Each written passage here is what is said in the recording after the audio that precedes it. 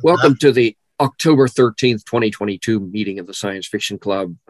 Forgot to send out the reminder, but I'm glad that everybody made it. A lot of people made it anyway, which does not mean that I will forget next month. I will remember.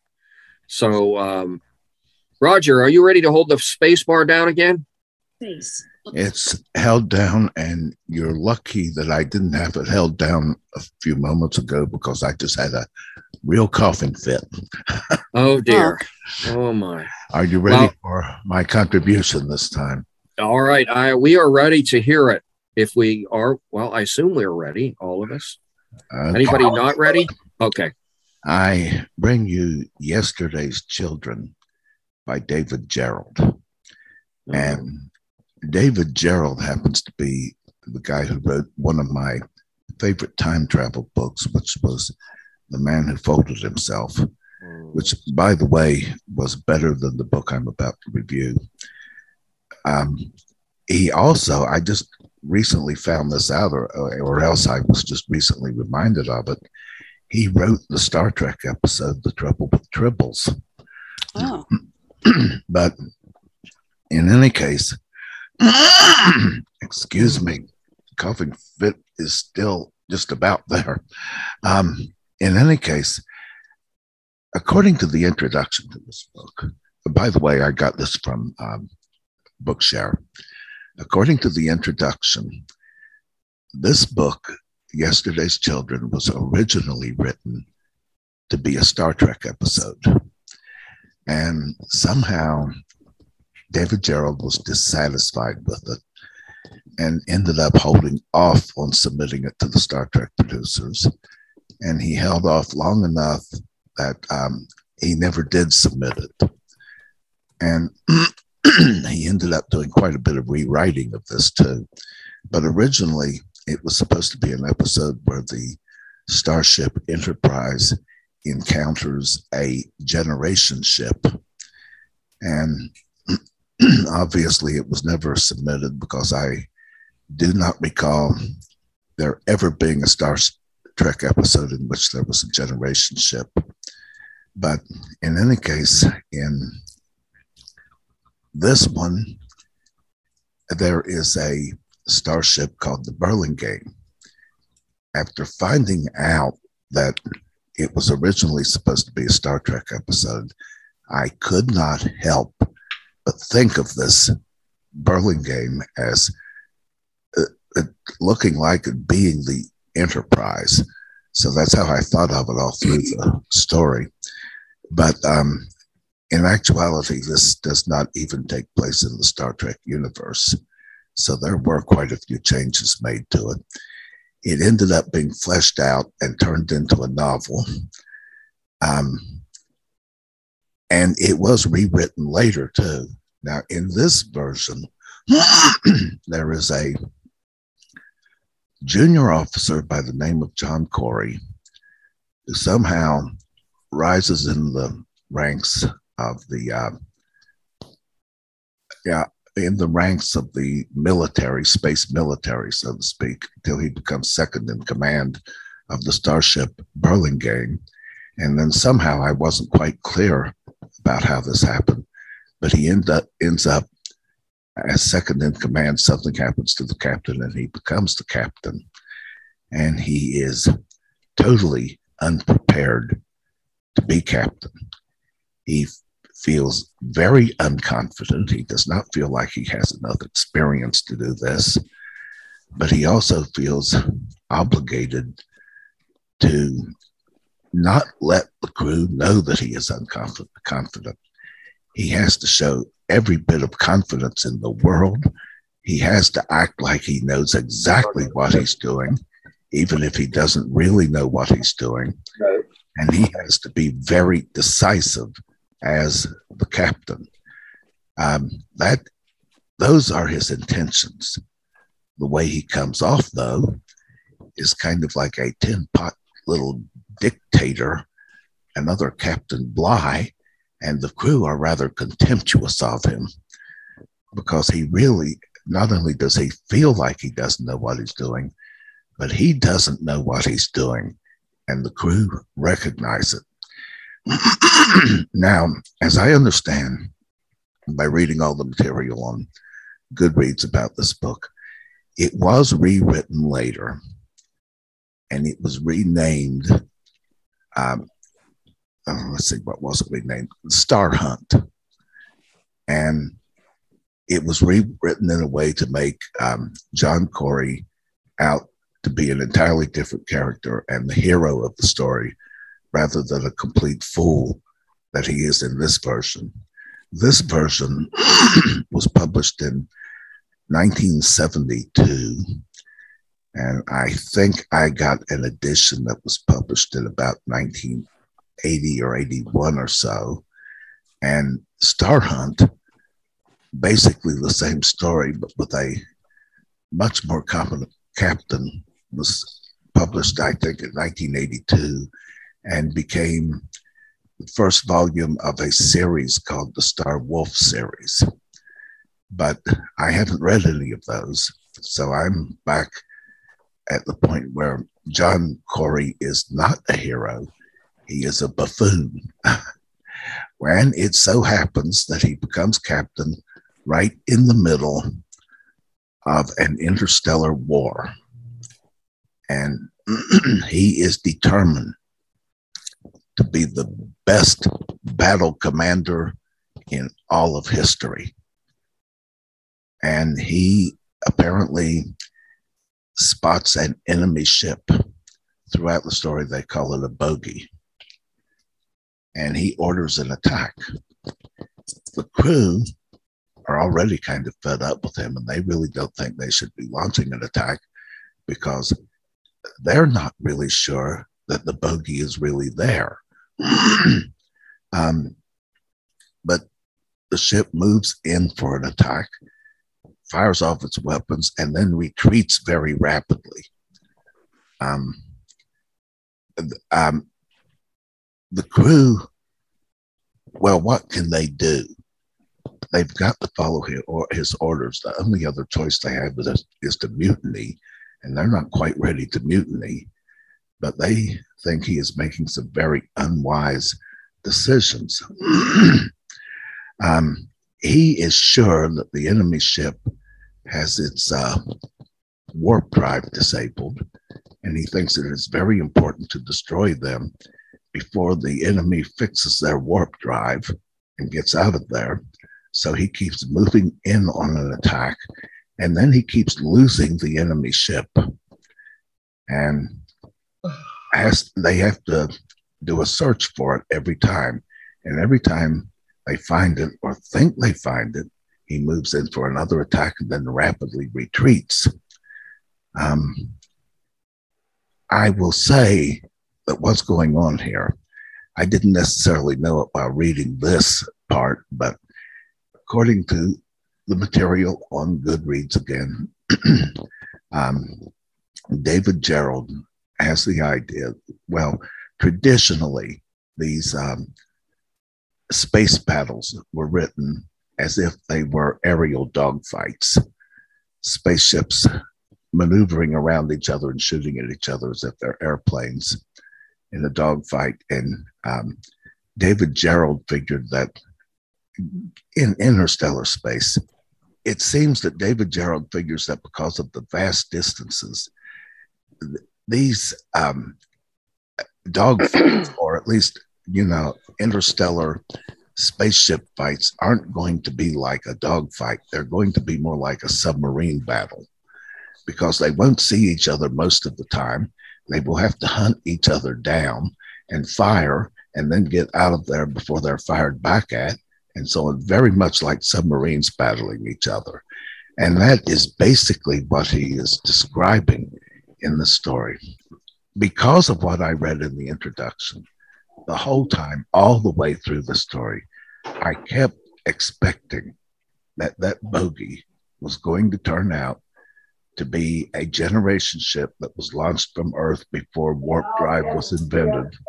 I kept expecting that, but it never happens. The story was drastically rewritten, and the only mention in the whole book of a generation ship is in the introduction.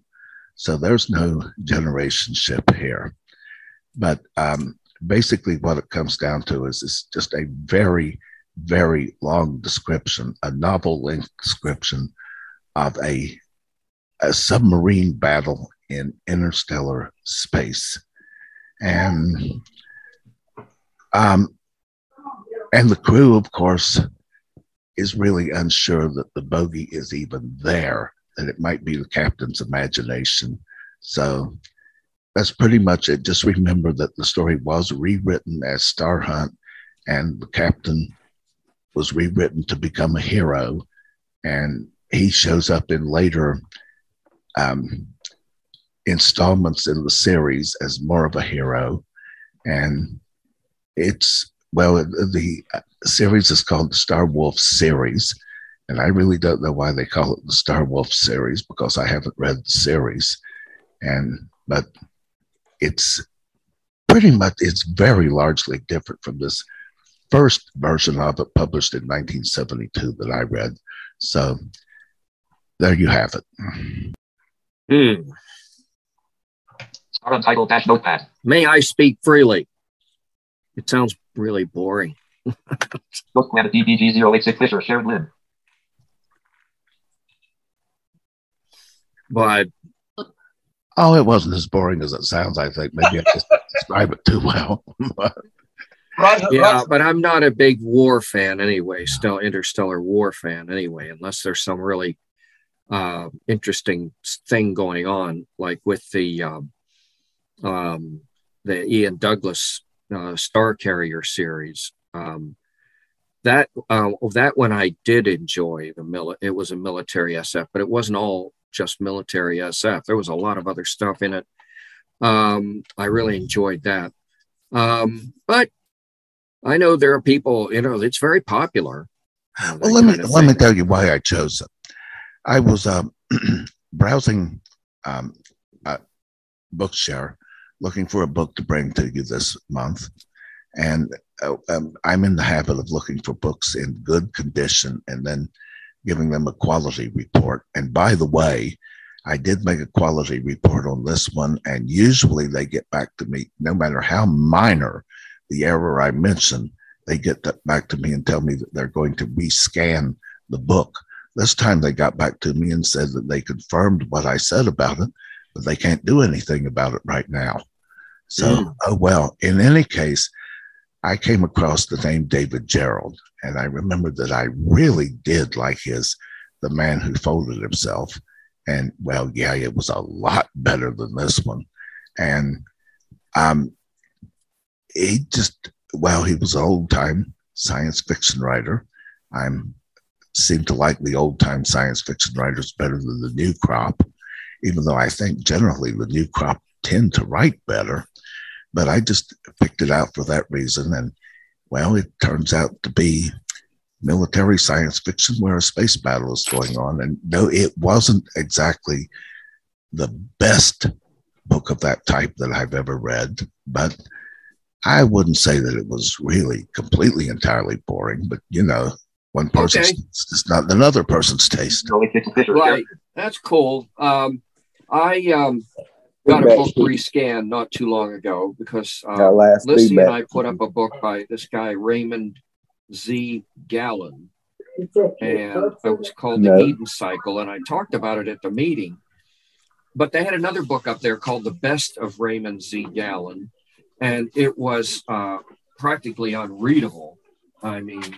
And I did a quality report about that, and I think it was about 6 weeks or 2 months later, they got back to me and said that it had been redone, and it was in the collection. So they really do. They really do take these quality reports seriously. That's the first time I've ever heard that they couldn't do anything about it. That's unusual. I'm curious to ask Roger why it seems like you only choose from Bookshare and not from Bard. Is there any reason for that? I've chosen a few from Bard. The main reason I choose for Bookshare is that, like I said, I'd like to see some of these good and fair quality books turned into excellent or better quality books.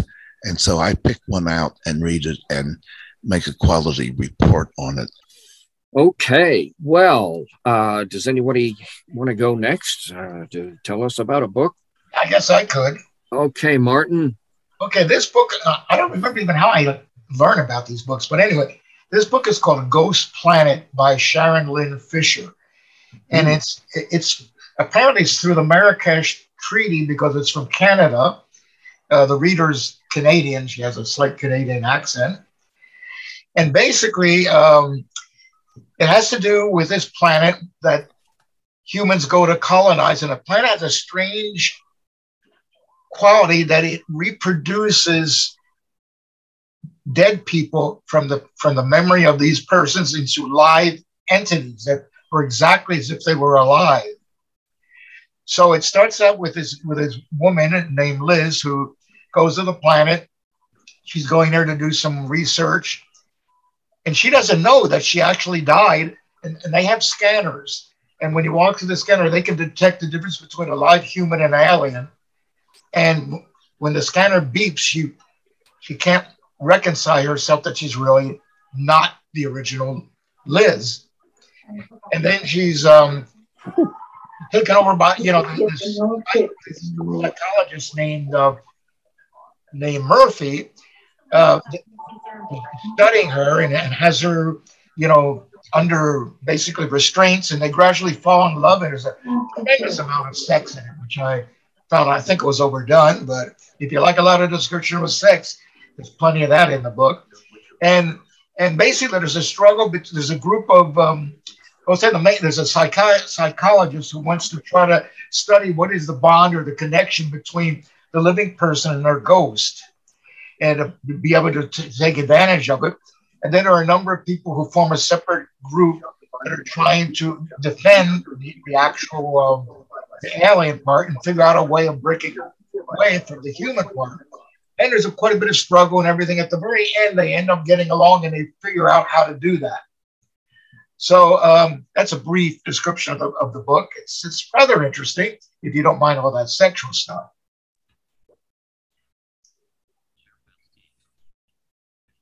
Wow. Well, that was very brief. It's an interesting idea.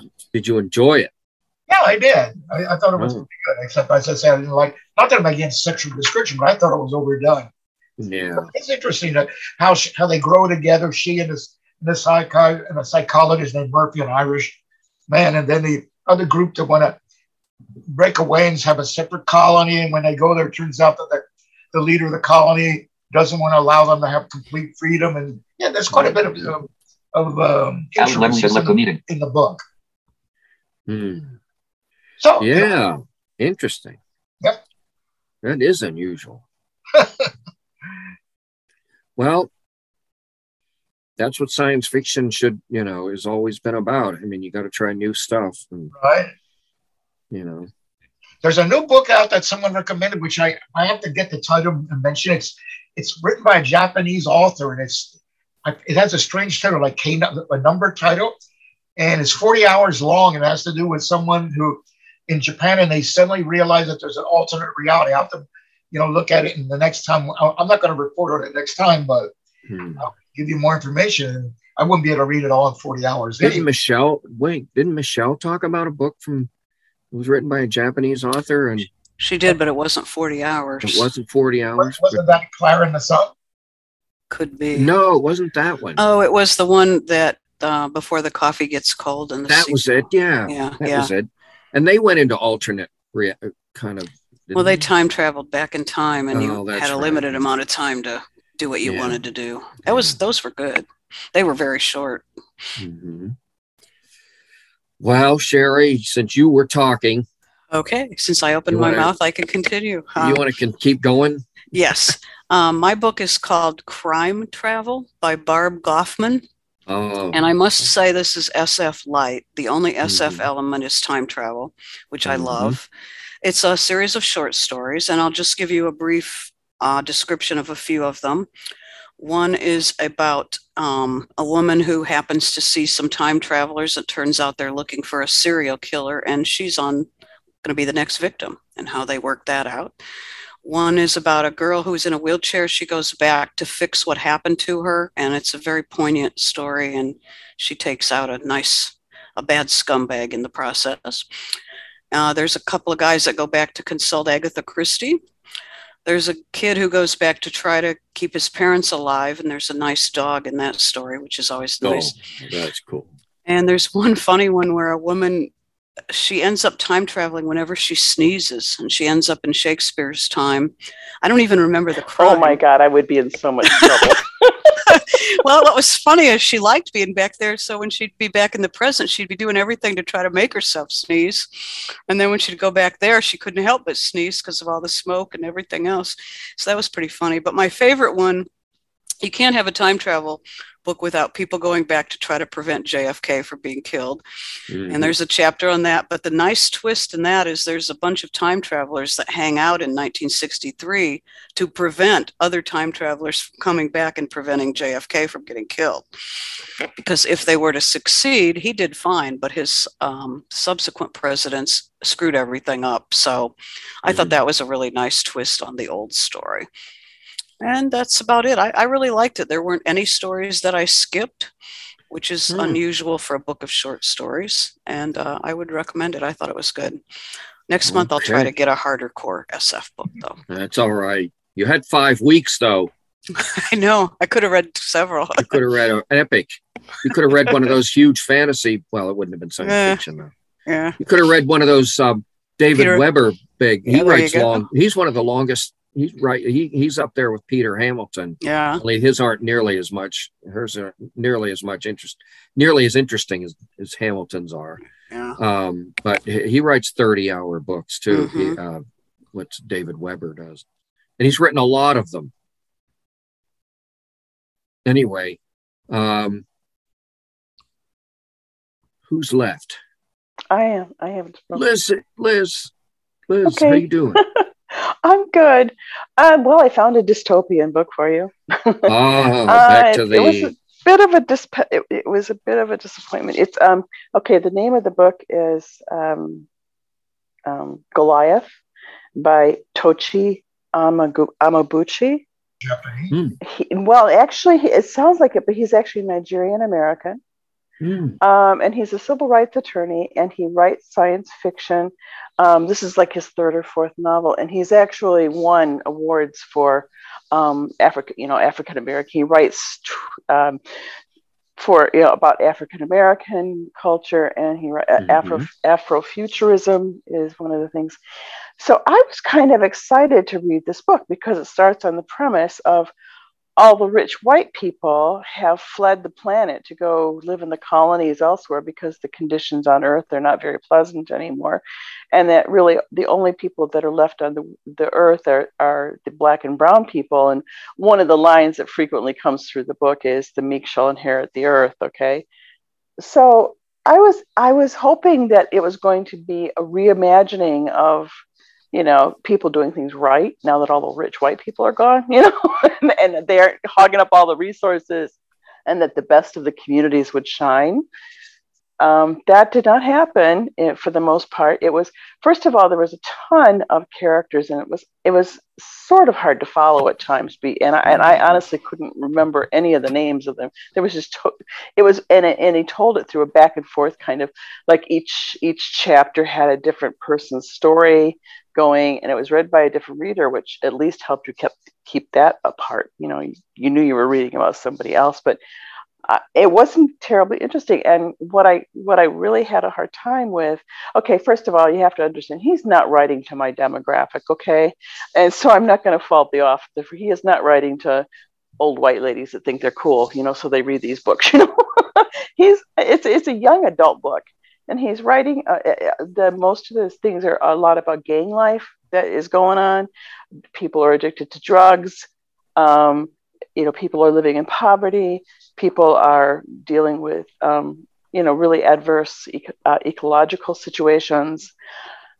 But a few people, are trying to keep the land going. But, it's just a very dark place. And I don't see a whole lot of effort to, say, hey, let's take it back and let's make something of it. The cities are all under domes now, and it's mainly, okay, you think it's to protect the people living in the cities from all of the poison that's in the air. You kind of find out that essentially they've created prisons states, and if the people living in the cities, who are largely poor, laborers that kind of keep the infrastructure going such that it is, but it's a prison. So if they try to get out of the dome, they are hunted down and either sent back to the dome or killed. It's just, and I don't know. It was so toward the end of the book, some of the white people decide that they don't want to stay in space anymore, so they want to come back to the Earth, and they find the areas that the few who have committed themselves to keeping the land, okay, they find those areas and they start taking them away and running the people who have been there all the time out. It was very depressing. I don't know. Again, I really wanted to like this novel. I really wanted to like it. I like to support, authors of diversity. But this one was just so dark. I really don't know that I would recommend it. And the only science fiction quality of it was, a lot of the technology that they talked about. People were able to cybernize themselves, meaning, you could do different things to, different parts of your body.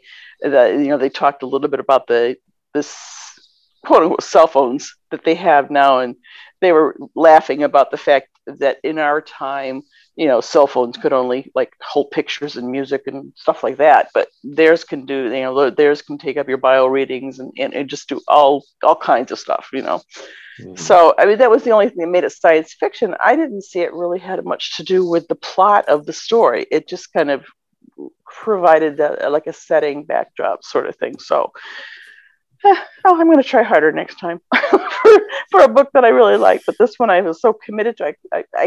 It was about a 12 and a half hour book. And I read and I read and I read it. Oh, please, he's got to wrap this up on a, I was hoping for like some kind of a positive development or positive direction in it. And I don't know if it was just beyond above my pay grade and understanding, but I just didn't see it. It just was. What was the name of it again? Huh? What was the name of it? Just for people. It was called Goliath. Goliath. Okay. By Tochi Amabuchi. It's okay. O-M-Y. Just for people who might be listening later on. Yeah. I wouldn't write him off as an author. I mean, I really would not. I think that I was just the wrong demographic for this book. And that doesn't always apply to me. I read a lot of urban African American stuff, and I really enjoy it. This one, it was just not my thing. Thanks. All right. Wow. Well, David, yep. David reads a lot of stuff. Doesn't he? David, are you out there? I'm here. There he is. I read recently a book. I suppose steampunk is considered science fiction, though it's a sort of strange outgrowth of science fiction. And I read one by a lady named Vashti Hardy. It's called, let me get that for you. It's called Brightstorm, a sky ship adventure, DB 100563. And it sounds a lot like a sort of 19th century adventure novel. It's not really, I mean, it's set in a place that's like our Earth, but none of the names or anything we have. So it's in a sort of fictitious sort of that reads like late 19th century sort of Victorian culture. The city is called Lantown, Lanton, which is sort of like London, but it isn't. And what it is the main two characters are twins, Arthur and Maudie. They're 12. So this is for grades 4 to 7. So I was really going down here reading a middle grade fantasy of cyberpunk just to see what it was. It's the first book in a series. There are 4 out. Bard only has this one. Goodreads says there are 4. And this is the world that is ruled by sky. They're called sky ships, but what I think they are, Zeppelins, fly, sort of a modified version of a Zeppelin. And the twins' father has not returned from an expedition to the South Pole, but they call it something like Antipolaris or something. But it is the South Pole in their world. And one of the other crews that had also gone to discover it, they were in a race, came back and claimed the twins' father and his crew had stolen their fuel, which is called pitch. And in other words, it discredits the twins' father. So the twins managed to join up with a young lady who's going on her own adventure down there because there's a prize. Whoever can get there first will win $1 million, not dollars, but $1 million of whatever their currency was. And so they're doing that while this other group tries to sabotage them. And by the end of the book, you learn that the twins are related to this woman, Eudora Vale, who is heading the other group. She sabotaged their father, but come to find out their father had made it to the South Pole. They find evidence in caves that he had made his way there and was making his way back. They find his body. It's a little sad to me for a 4 to 7 grades 4 to 7 book, but it was interesting because of her world building. That I thought was interesting. It's not a very long book, just barely 6 hours, and it was different. It would I think somebody of that age group would enjoy the adventure of it. It's kind of like one of those books like Treasure Island, one of these adventure things. I mean, and that's about the only you could call SF I've read, because Fairy Tale by Stephen King is definitely fantasy.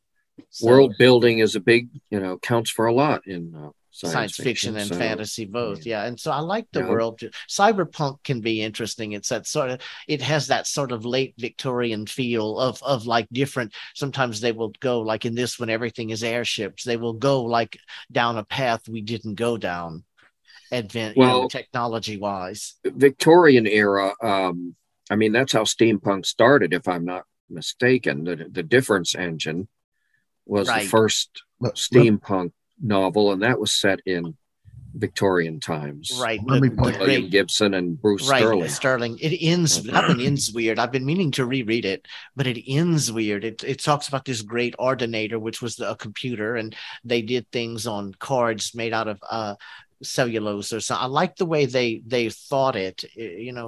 And I'm assuming this book I just read is, they don't say what era it's in, but like I said, it has that feel of some people have electricity, other people don't. They have these flying ships, and they have kings and queens, and, the world. Right. It has a Victorian feel. Mm-hmm. Well, let me point out something. Some people don't know what steampunk is, and I have an example of steampunk that was around, I'm pretty sure, before the term steampunk was coined, but it is steampunk. Remember the television show, The Wild Wild West? Mm-hmm, mm-hmm. That was steampunk, pure steampunk. It was always a science fiction story every time, but it took place in the 19th century. Wow.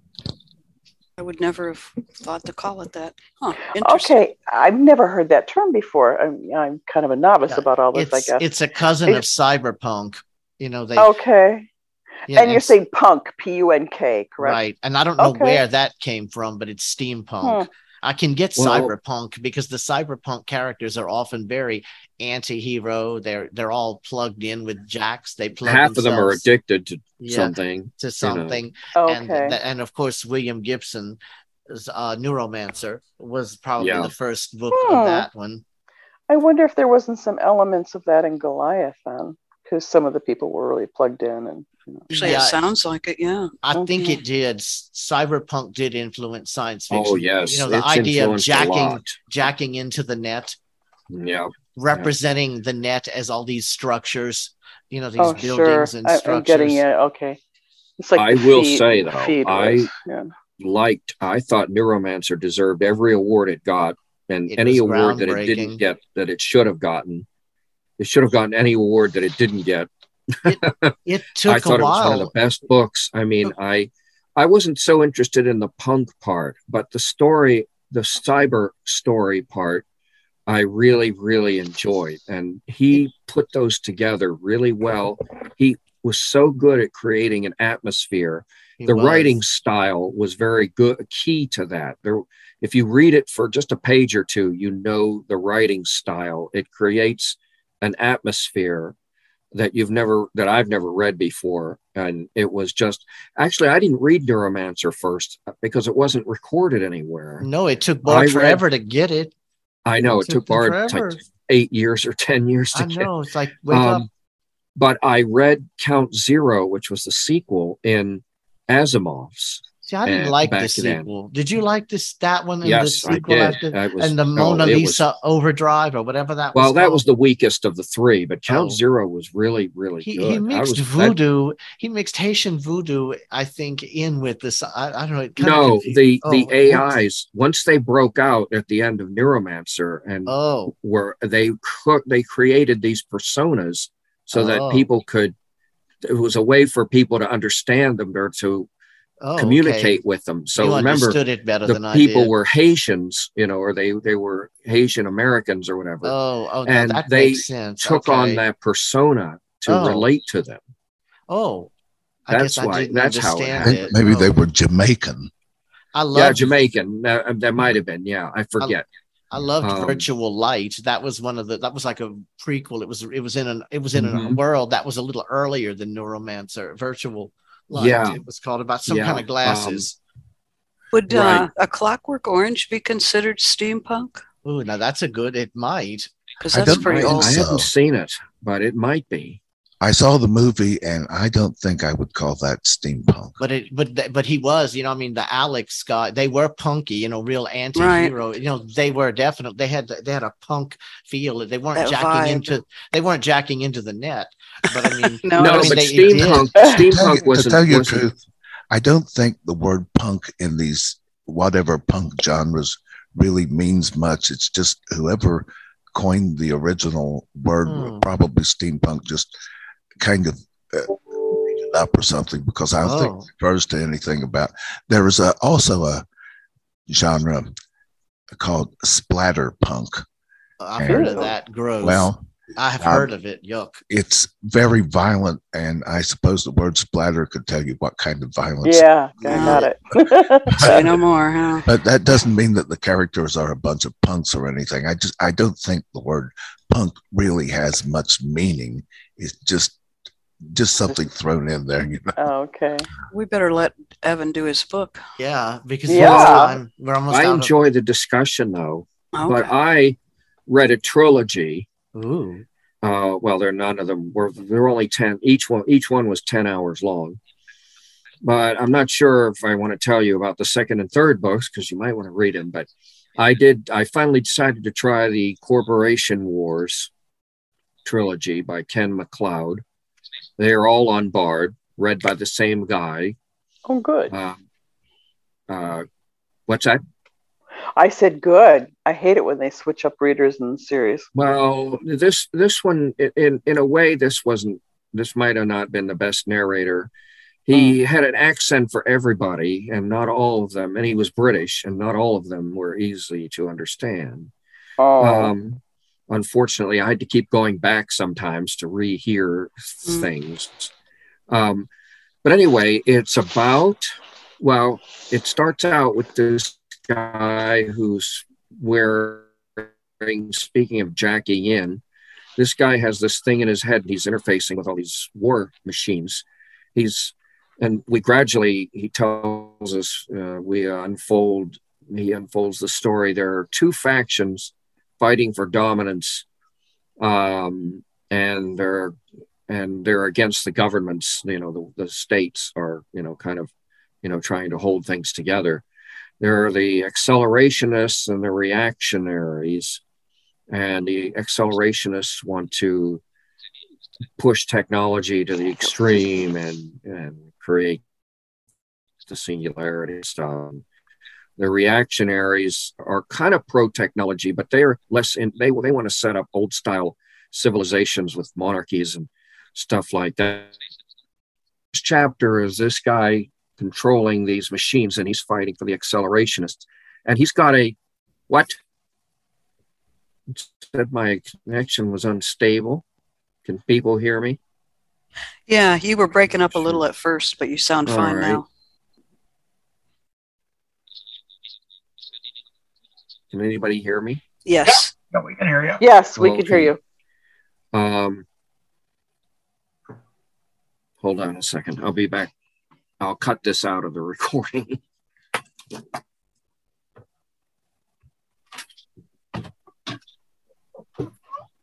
Sweetie. At the end.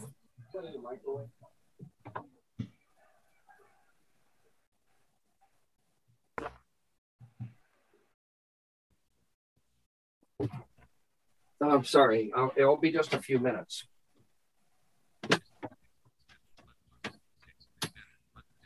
Please. I had to make a trip to the bathroom and I came back to find out something's been cut. All right. What happened? We have a problem. Well, it'll be remedied in a minute, but our microwave interferes with my Wi-Fi connection. Oh, Wow. wow. And I had that once. yeah, Once see. I got a new microwave, it stopped. Well, Wow. ours did for a while, but now it's getting worse again. Oh, I don't know dear. if the shielding in those, goes, after How a weird. while, or Huh. I Yeah. had if my modem's just, our router's actually pretty old. I had to Um, take off to the bathroom, and when I came back, something was happening here. What happened? My microwave was interfering with Lissy was running the microwave. She forgot. It was interfering with my Zoom connection. Oh, And since I'm the host, it might have been interfering with all you guys' connections too. So anyway, this guy wakes up. He gets killed in this battle, and he wakes up. He finds out it's like 1,000 years later. Enough of his brain was stored that they could recreate him and upload him to what he finds out is a simulation in another star system, in fact. So what they did was the human society, which is called the Direction here on Earth, which, runs the whole solar system, and it sends out what they call a star wisp. It's nothing, there's no people, there's no real equipment. It's just information. And when it gets to when it gets to where it's going, it creates all the stuff it needs. There's some software and computer and stuff, and and artificial intelligence, and then it takes what it's there and builds what it needs to build. Equipment, whatever. So it turns out that he's in a simulation. He's not really there. Well, he's there. He thinks he's there, and it looks real enough. What they did was the Direction sent out this star wisp to colonize another star system, and there is a planet there, and they're going to terraform it and then they're going to send actual people or grow them. They may not actually send anybody. This is really far, advanced technology. There's no, it's all nanotech and simulations and stuff. But the problem is, and there is a problem, of course, they have a lot of robots on these various planets and moons. There are a lot of planets and their moons, and some of them have become conscious. And you see things from various points of view. There are different chapters and different sections of chapters where you see, from the robot's points of view, and from Carlos, he's the guy that was fighting in the first chapter. He's on the accelerationist side, and he is he's one of the points of view that wakes up in the simulation. He finds out there are other people that he's heard of. He doesn't know any of them personally, but he knows of them. And they are also fighters. And he is told that he has been woken up because he was considered a terrorist and a criminal at the time. And he did something that was really bad, monstrous. And this is a discrepancy with the end of the first chapter, which he was ordered to do something really bad and he refused to do it. But in the second chapter, he was told that he actually did it. And you'll see, this is really important. The author does not slip here. You'll find out later on. And there are some other people that he knows of that, are woken up. And the reason they're woken up is because the Direction wants them to fight to either put destroy these conscious robots, because the AIs are not permitted to fight, but they can recruit or wake up, revivify, or whatever you want to call it, people from the 21st century who are fighters. And what they do is, they wake them up in the simulation, and then when they are ready, they train them, to fight. And then they put them in these giant robots, or frames, as they call them. And they have weapons, and, it's like they're downloaded into these frames. And they talk about what it's like. He doesn't just, it's not an action novel. There is action in it, but there's a lot more to it than that. He actually talks about, they actually think faster. Their minds are clear. They got more sensors, and, so, I mean, it's like being smarter than a person. And he really, and especially later in the books, you see more of that.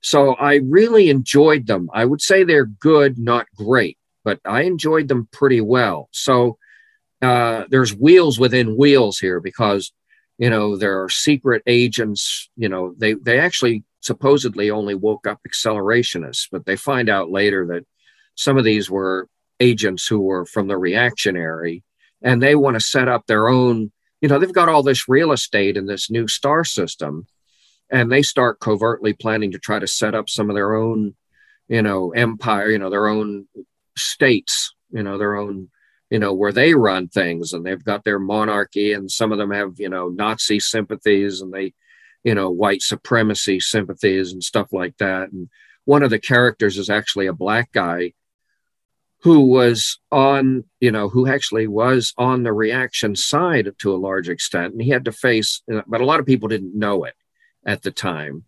And so, but but he has, there's prejudice against him, even though he shares a lot of their ideas about, older societies being better and newer societies being too chaotic. And, and they talk about, people like John Locke and, the philosophy and what's wrong with democratic societies and so on, and not necessarily, agree with it. But I mean, the author really, is, writes very intelligently, about this stuff. And he talks about how Carlos was recruited into the accelerationists and some of the, stuff that he read. And so it's just really interesting, but it's really, as I said, there's a lot of wheels within wheels, and there's a lot of simulated environments, and the simulation he wakes up in looks like the planet that's going to be terraformed after it's been terraformed. They have an idea as to what it's going to look like, but it gets really more complicated than that. You start seeing people changing their loyalties, and some of them decide to side with the free robots who are conscious. They call themselves the free bots.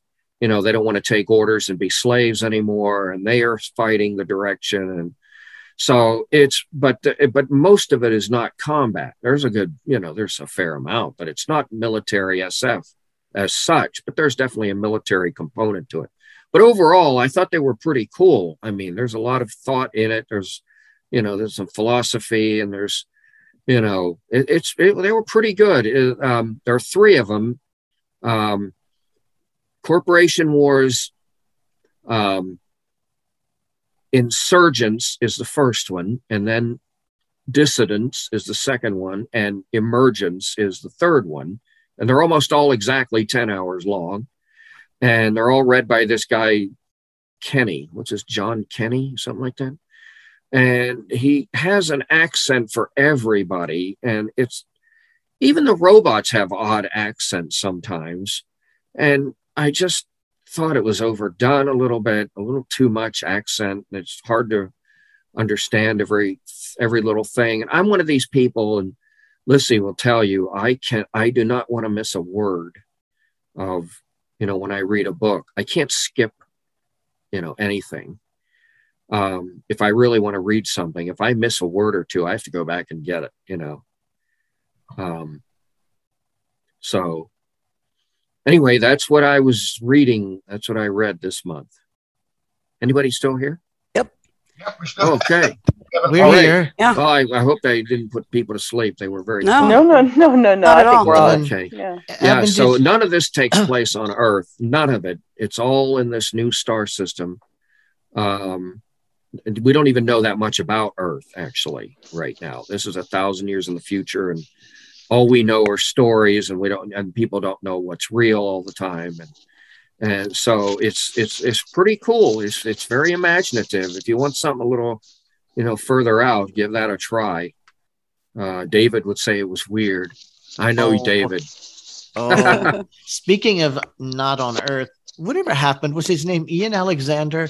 He had those. We read the first two, and we're waiting for this third one where the ship gets thrown 4 billion years into the future. I don't know No, if that you was remember. Ian Douglas. Oops. Andromeda. That's it. Andromeda. Yeah, I don't know what the Darkness. third one is, and Like, I really, come on. really want to read I it. do too. We actually agree on this one. I do Well, too. I'm surprised at you, David. I really like am. I this. admit it. 'Cause that's a little That's far out there. out. Yeah, for- it is. I was stretching, but I don't guess I like the characters. And speaking of stretching, have you read a book? I think the part of the title was Norfolk Gloss. It's about this planet and these people Yeah. raise these animals, and the slavers come in because you find out that these people were just an experiment. The animals have in their brain, they generate some sort of mineral that's used to power ships. I'm just wondering if you'd ever even heard of it.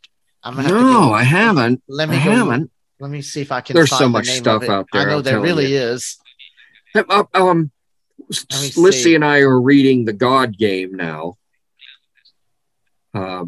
Sherry, did you read that, or was I thinking That of sounds somebody else? familiar.